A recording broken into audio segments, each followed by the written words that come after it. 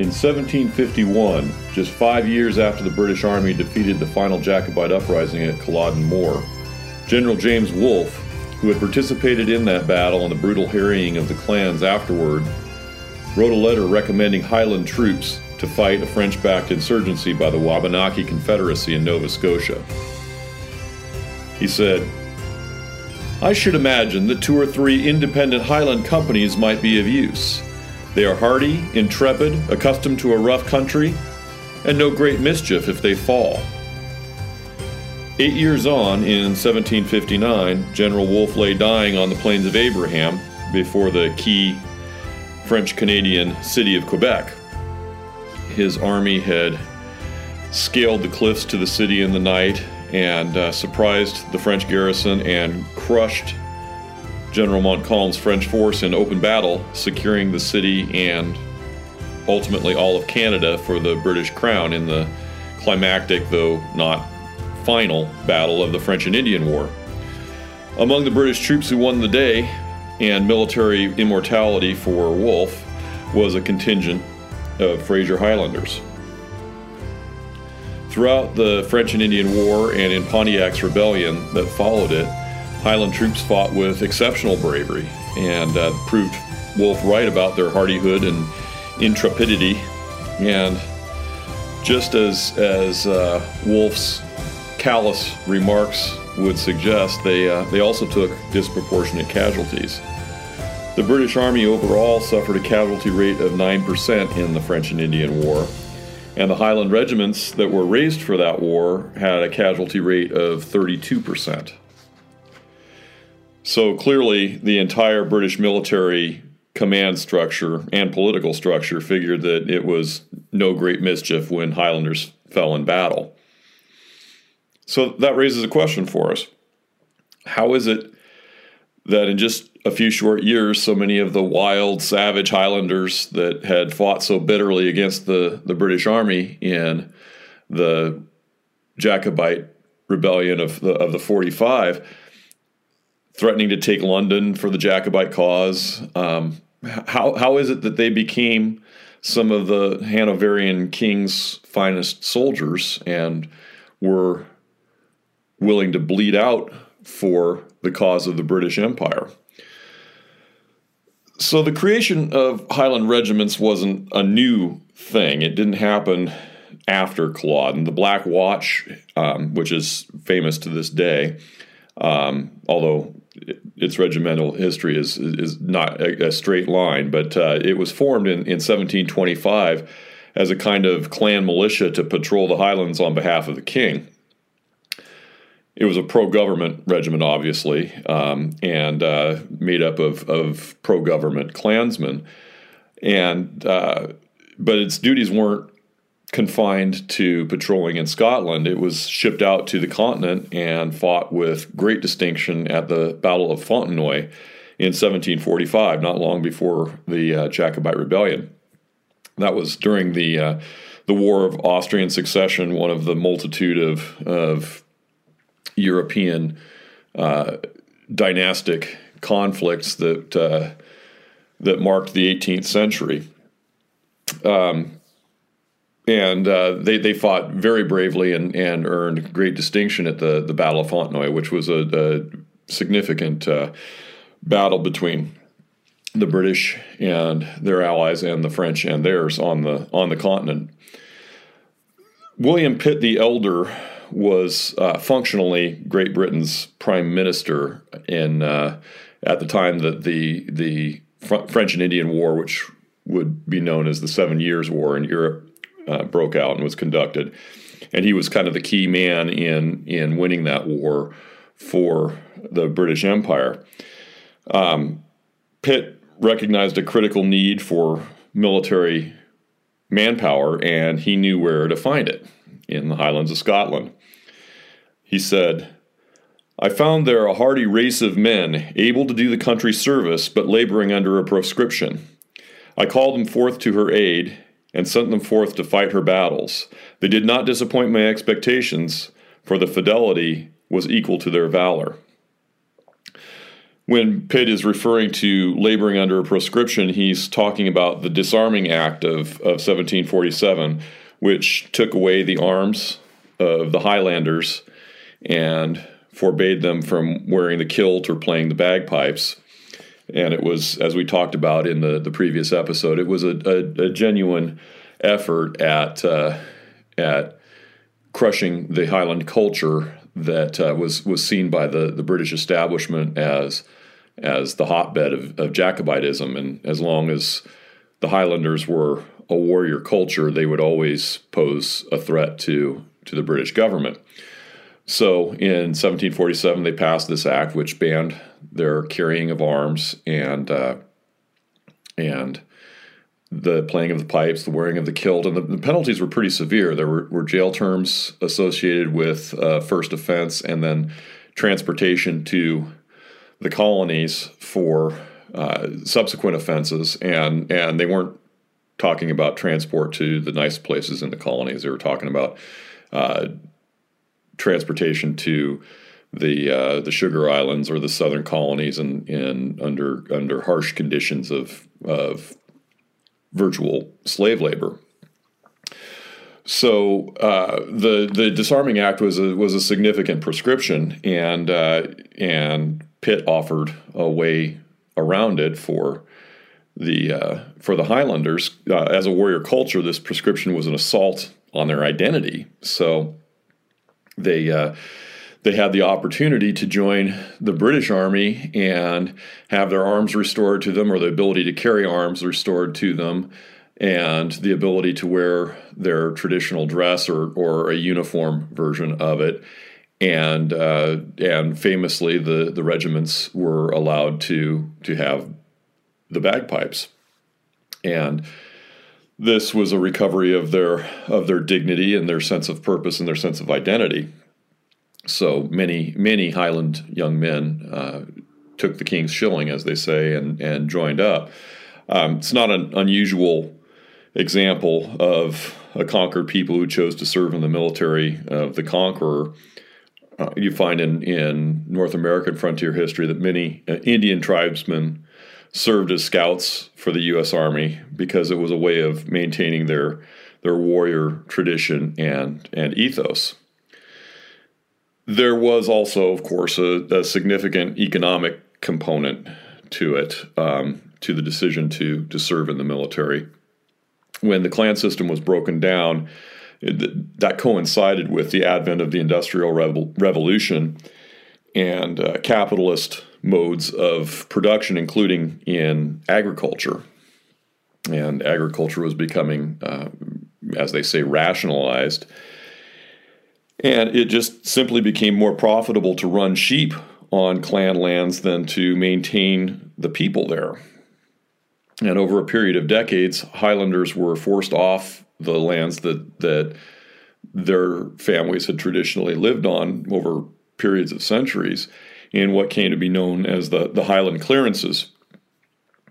And it's important to recognize that this was not something that was imposed by the British government, and it wasn't the British government that enforced the clearances. It was the clan chieftains who, after Culloden and through the late 18th and early 19th century, became landlords and captains of industry. And the sense of two-way obligation with their clansmen almost entirely broke down, and they simply moved people off the land to put it into more profitable use, which was raising sheep for wool and for mutton. So a great many Highlanders were forced into cities like Glasgow, which was becoming a more industrialized city gradually. Not the smokestack industries that we think of from the mid to late Victorian era, but nevertheless, these were the cities of North Britain were starting to reflect the early advent of the Industrial Revolution, and a lot of Highlanders migrated to those cities looking for work, and a great many were forced to emigrate either to North America or to other colonial lands in the British Empire. In the period we're talking about, it was mostly to North America. And so, like poor men everywhere and for all time, a lot of young Highland men found that military service was their only real economic option, their only real prospect. So for a combination of these economic and cultural reasons, Highland men joined the British Army in great numbers, and that was a trend that would continue well into the 20th century. Colin Calloway, in his great book, White People, Highlanders, and Indians, which I've obviously rated for the purposes of this, and rated and looted for the purposes of this podcast. Couldn't do this without this book. Calloway quotes a contemporary source that noted that during the 7 Years' War, more Highlanders wore the King's red coat than ever followed the Stuart Prince. In 1757, which was right at the height of the French and Indian War, the 7 Years' War, there were 3,867 Scots soldiers and NCOs and 207 Scots officers in America, and that represented 27.5% and 31.5%, respectively, of the total British force. So they were more than a quarter of the troops that fought the French and Indian War, and a third of the officer corps. And as mentioned, and as per James Wolfe's dictum that it would be no great mischief if they fell, they were in the thick of the fighting, and they bore the brunt of British losses. They were really essentially treated as cannon fodder, and there's no better evidence of that than the disastrous July 8, 1758 assault on the French Fort Carillon, which the British and Indians called Fort Ticonderoga, which is on Lake Champlain in northern New York. Now, that fort was strategically vital because in the days of the French and Indian War, and also on into the Revolution, the chain of lakes that Lake Champlain was a part of ran directly from Canada into New York, and it offered a highway for the military, and a way of moving relatively quickly and easily in terrain that was very rugged and had very few roads. So control of those lakes was really, really vital. And the French controlled Fort Carillon, we know as Ticonderoga, which commanded Lake Champlain. So it was important that the British take it. And so a British general named James Abercrombie was tasked with capturing the fort. He was a really talented organizer and logistician, and put together a very potent expedition. But unfortunately for the British, he was a lousy, vacillating, and very uncreative battlefield commander. So the way the campaign unfolded, Rogers Rangers, the famous frontier raiding force that was put together by the Scots-Irish frontiersman Robert Rogers, a New Hampshire man, and some British light infantry pushed forward and made contact with French skirmishers, and they gave better than they got, and the stage was set for the full assault on the fort, which was not very, very heavily manned by the French, although it was under the command of the French main commander, the Marquis de Montcalm. Abercrombie couldn't think of a more creative way to take the fort than to simply assault head on against its walls. And so, it was a scene that really resembles the slaughter of the British Army at the Somme in 1916, where they just went over the top and got mowed down. Abercrombie sent his troops headlong into a well-prepared position, which was fortified with a tangle of downed trees and wooden spikes, and they really couldn't even get to the walls of the fort. And so they sent in wave after wave of these heartbreakingly brave British troops who got hung up in the obstacles and mowed down by sheets of musket fire. Again, it's not on the same scale and intensity as the British troops getting caught in the barbed wire and mowed down by machine guns at the Somme in 1916, but it's certainly very, very similar. And for the troops that were caught in it,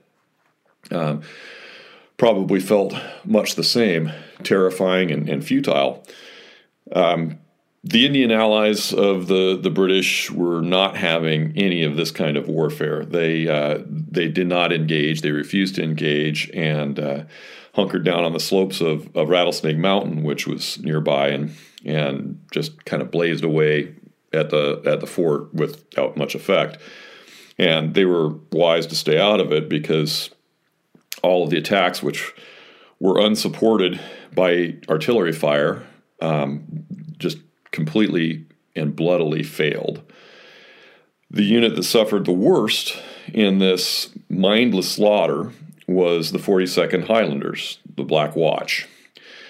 Only 12 years after the Battle of Culloden and the crushing of the clans, the 42nd was carrying on the Highland warrior tradition in the service of the Empire, and in the process suffering 50% casualties.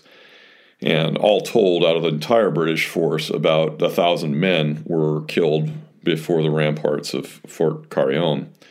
A Lieutenant Grant of the 42nd Highlanders left a memoir of the events. And I'm going to quote him at length. The attack began a little past 1 in the afternoon, and about 2, the fire became general on both sides, which was exceedingly heavy and without any intermission, insomuch that the oldest soldier present never saw so furious and incessant a fire. The affair at Fontenoy was nothing to it. I saw both. We labored under insurmountable difficulties. The enemy's breastwork was about 9 or 10 feet high, upon the top of which they had plenty of wall pieces fixed, and which was well lined in the inside with small arms. But the difficult access to their lines was what gave them a fatal advantage over us. They took care to cut down monstrous large oak trees, which covered all the ground from the foot of their breastwork about the distance of a cannon shot every way on their front. This not only broke our ranks and made it impossible for us to keep our order, but put it entirely out of our power to advance until we cut our way through. I have seen men behave with courage and resolution before now, but so much determined bravery can hardly be equaled in any part of the history of ancient Rome. Even those that were mortally wounded cried aloud to their companions not to mind or to lose a thought upon them, but to follow their officers and to mind the honor of their country. Nay, their ardor was such that it was difficult to bring them off. They paid dearly for their intrepidity. The remains of the regiment had the honor to cover the retreat of the army and brought off the wounded as we did at Fontenoy. When shall we have so fine a regiment again? I hope we shall be allowed to recruit. The British Army's Indian allies seemed to like and respect the Highlanders, and they helped carry the Black Watch wounded off the field at Carillon. Frontier service brought the two peoples together, and they often found common ground. This is from Calloway again. Officers and men cultivated relations with Indian women. Some learned their language, and a few even dressed and painted like Indians. Highland soldiers serving in Indian country often replaced shoes with moccasins, wore leggings under kilts, carried tomahawks in place of broadswords, and used powder horns sometimes carried by a quillwork strap made by an Indian woman. Close encounters meant that Highland soldiers were not always blind to their common humanity with the Indian people, or to some shared experiences. Indians who were opposed to the British learned to respect the fighting prowess of the Highlanders. In 1763, after the British victory in the French and Indian War, General Geoffrey Amherst who was the commander-in-chief in North America and who absolutely loathed Indians, imposed a policy of austerity, cutting way back on the diplomatic presence and trade goods that the British and the French also had provided to the tribes. And they thought of this as Amherst thought of this as bribing the Indians for their good favor, and felt that it was no longer necessary.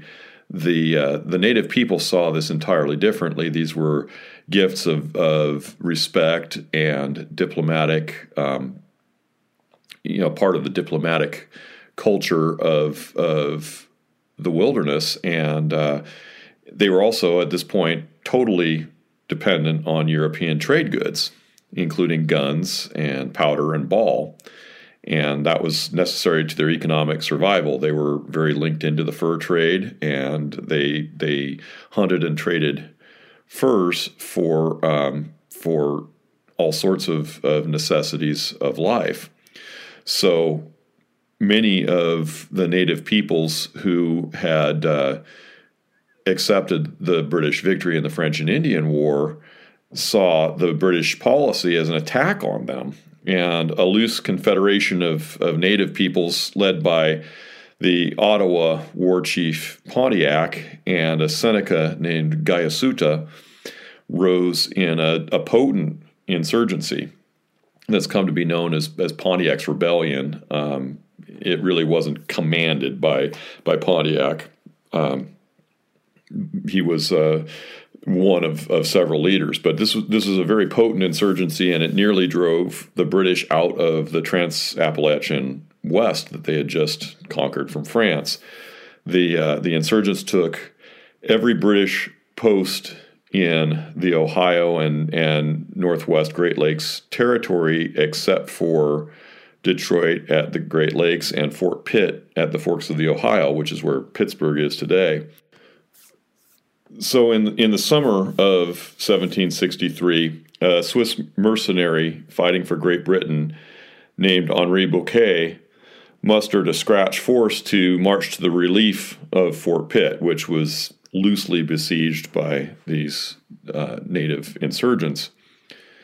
And it was comprised almost entirely of Highland troops, most of whom had just returned to North America from a campaign that was part of the 7 Years' War in the Caribbean. And they were considerably worse the wear, beat up and suffering from a variety of tropical illnesses when Bouquet marched them off into the forest. And on August 5th, 1763, Bouquet's force was ambushed by a contingent of Shawnee, Delaware, and Mingo, which was a name for Ohio Seneca Indians. They were ambushed in the western Pennsylvania woods at a place called Bushy Run. And Bouquet's troops were badly mauled in that initial encounter. It was a 465-man force, and they took 60 casualties in that first ambush encounter. But they didn't run. They camped overnight, secured themselves in a kind of a field expedient rampart of flour sacks, which they were bringing to Fort Pitt. And they had reasonable fear that they would be overrun and slaughtered in the morning. But Bouquet was a very canny and experienced commander, and his Highlanders were tough and experienced and disciplined troops. And when the Indians attacked them in the morning, Bouquet executed a false retreat. He pulled his center back in apparent confusion and rout, and the Shawnee and Delaware and Mingo poured in after them in pursuit, and they ran right into a kill box. The troops on the flanks poured musket fire in on them from two sides, and then that center contingent reversed their retreat and charged in with the bayonet. And the woodland Indian peoples did not fight in that style, and they had no stomach for it, no interest in it. It took away all of their advantages, and so they just immediately broke and fled the field. They weren't terribly damaged in terms of body count, but they were pretty sorely demoralized. They thought that they had this relief force penned in and were going to slaughter them, as they had other British contingents many times during the French and Indian Wars, and they were defeated.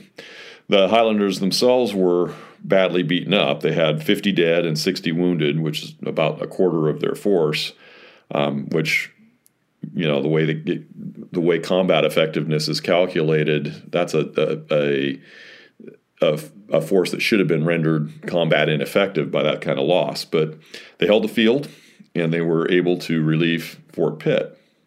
And so it was a very significant battle, kind of a turning point in Pontiac's rebellion, because the Ohio tribes in particular had been really badly stung by the defeat, and it kind of took the impetus out of the rebellion. Bouquet spoke most highly of the Highlanders, who won that sharp fight in the wilderness. "The Highlanders are the bravest men I ever saw," the old soldier said. "Their behavior in that obstinate affair does them the highest honor." Highland regiments like the Black Watch would go on to fight for King George III in the American Revolution as part of the British Army trying to put down the rebellion in the American colonies. But many of the Highlanders who fought in that conflict were actually American settlers by this time, who had fought. They fought as loyalist militia, and that's another apparent anomaly that needs some explanation. You would think that it would seem natural that the Highlanders in America would gladly take up arms in the rebellion against the Crown in 1775, started at Lexington and Concord. But that was generally not the case. Of course, there were Highlanders who did fight for the rebel or patriot cause. But many Highlanders, and probably most of them, in fact, were loyalists. And there are several reasons for this. One is simply that just the fact that they were rebels in Scotland didn't mean that they were Republicans, or small r Republicans, or thought it was appropriate to throw off the yoke of a king. It's important to remember that the Jacobite rebellion was about restoring one dynasty to the throne of Scotland and England over another one. It wasn't about getting out from under the authority of kings in general.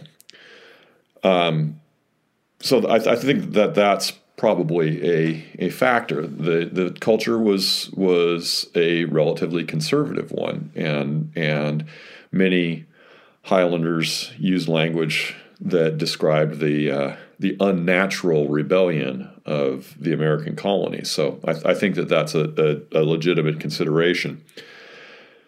Another reason is that they'd rebuilt lives after a devastating defeat at the hands of Great Britain, and even if they might have harbored some notion of revenge, they were, I think, disinclined to risk a second trauma and another forlorn hope of a rebellion. I mean, looking backward, it seems inevitable that the American colonies would win their independence, but that was far from clear all the way up really until 1781, when the American and French Allied forces won the battle at Yorktown. So, all along, really through almost all of the American Revolution, it was not clear at all that the Americans would prevail. And stands to reason that the Highlanders didn't want to be on the losing end of a rebellion for yet another time. And I think it must be said that the Highlanders just seem to have accepted themselves as part of Great Britain under the rule of the Hanoverian kings by the 1770s. And another factor that has to be taken into consideration, and I think is very significant, is that many of them had taken an oath of loyalty. And this is a culture that took oaths very seriously. far more seriously than our casual promises are kept today. They took an oath of loyalty to the Hanoverian kings, to King George, and they chose not to break that oath. We're going to cover this ground in a great deal more detail in an upcoming series on the Loyalist frontier partisans. This is a subject that I find really endlessly fascinating. But we'll take a short jaunt down the trail with the Highlanders of the Mohawk Valley right now. The Mohawk Valley runs west to east in western New York.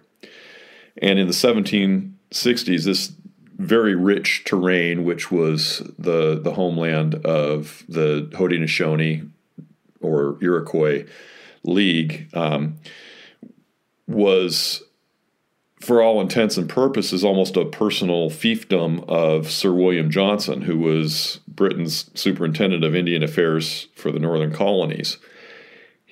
Johnson is an absolutely extraordinary figure, and I'm sure we'll encounter him again more than once in this podcast.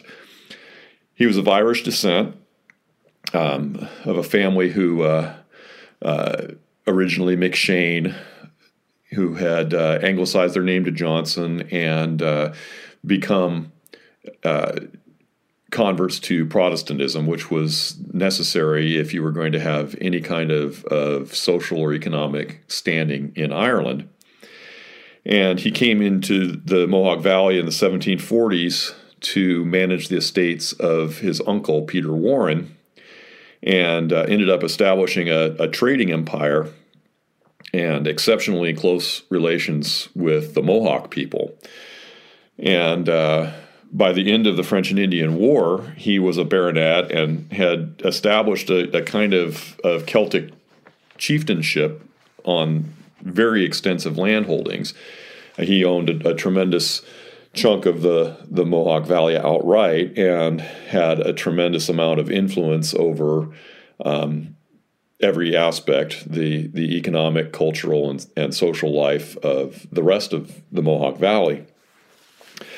And Johnson welcomed a large contingent of exiled Catholic Highlanders during the 1760s to settle on his lands. And the setup there was pretty congenial for the Highlanders. Johnson was an Anglican, but he was religiously tolerant. He had nothing against Catholics. And his style of patronage very strongly resembled the old style relation of the Highland clans and their chiefs. So he gave the Highlanders a place in the Mohawk Valley, and just as in the old style clan system, they gave him a very personal kind of loyalty. Now, Johnson was a crown man all the way. He was a British official, after all, and when tensions between Great Britain and her American colonies began to increase in the early 1770s, Johnson's Highlanders came to be regarded as kind of a protection squad for Johnson and his family. Richard Burleth addresses this in his book on the New York frontier during the French and Indian War and the American Revolution. It's one of my all-time favorite frontier history books, titled Bloody Mohawk. And Burleth says, Scottish Highlanders, refugees from persecution by British authorities, had flocked to the valley during the previous decades. Though often Catholic and once strong supporters of the Stuart cause, the impoverished immigrants were offered homesteads on Sir William's extensive lands. Highland Scots saw eye to eye with Johnson's Irish, and time had shown that they could be loyal subjects to a Hanoverian monarch and no friend to rebels. The problem was that as 1773 turned into 1774, Highland ruffians, heavily armed, seemed to appear as if on a signal in public spaces where crowds gathered. The Johnson party viewed them as their defense against mob violence and answered to incessant political brawlings in the local taverns. But to Valley people, these Highlanders often seemed hired henchmen intent on intimidating anyone who would speak his mind. In one respect, they succeeded. Never during Sir William's lifetime was a liberty pole raised on the banks of the Mohawk. Sir William Johnson died in 1774, a year before the outbreak of the American Revolution, with the shot heard around the world in Lexington and Concord in Massachusetts. When the war came to the Mohawk Valley, Johnson's son, Sir John Johnson, fled with his loyal retainers to Canada, and that included the Highlanders who had settled on Johnson's lands in the Mohawk Valley. And they would ally themselves with Haudenosaunee warriors and return to the valley repeatedly with fire and sword in an effort to retake the lands that they'd lost. The Revolutionary War in the Mohawk Valley was really a civil war with former neighbors attacking former neighbors. And the Iroquois League fractured as some of them allied with the British and some allied with the American rebels or patriots, and others tried to maintain this precarious neutrality. And, as I said, we'll talk in greater detail about that in a subsequent series on the Frontier Partisans podcast. But Highlanders were an integral part of the Loyalist militias that raided into the valley from 1777 through 1781. In 1777, they were part of what would become known as the Saratoga Campaign, where the British sent an army down that chain of links that we talked about earlier from Canada toward Albany, New York.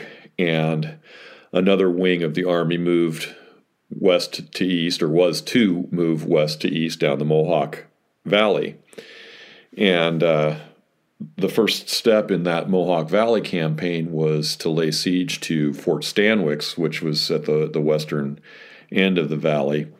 And Johnson and other British officers led a force of Iroquois warriors and Loyalist militia to ambush an American militia force that had been sent to the relief of Fort Stanwix. And the Highland settlers and militiamen, rangers, were in the thick of the Battle of Oriskany, which was where the British ambushed that relief force. And it was one of the bloodiest fights in the American Revolution. Virtually nobody's ever heard of it. But it was a very, very nasty fight. And Burleth describes the Highlanders laying an ambush for their former neighbors. Sir John Johnson saw the 1st Battalion beginning to hunker down under the trees and judged the moment right to send an attack of Royal Yorkers straight down the road into their wavering line. He chose for the job Major Stephen Watts and his young Highlanders. Quote, 6 were Grants, 5 McDonalds, 4 Rosses, 3 Murchisons, 2 Camerons, and 2 McPhersons, and others with names like McLean, Chisholm, Ferguson, and Urquhart. Before forming in the King's Royal New Yorkers, many of these men had followed Sir John out of the valley and over the Adirondacks to Montreal.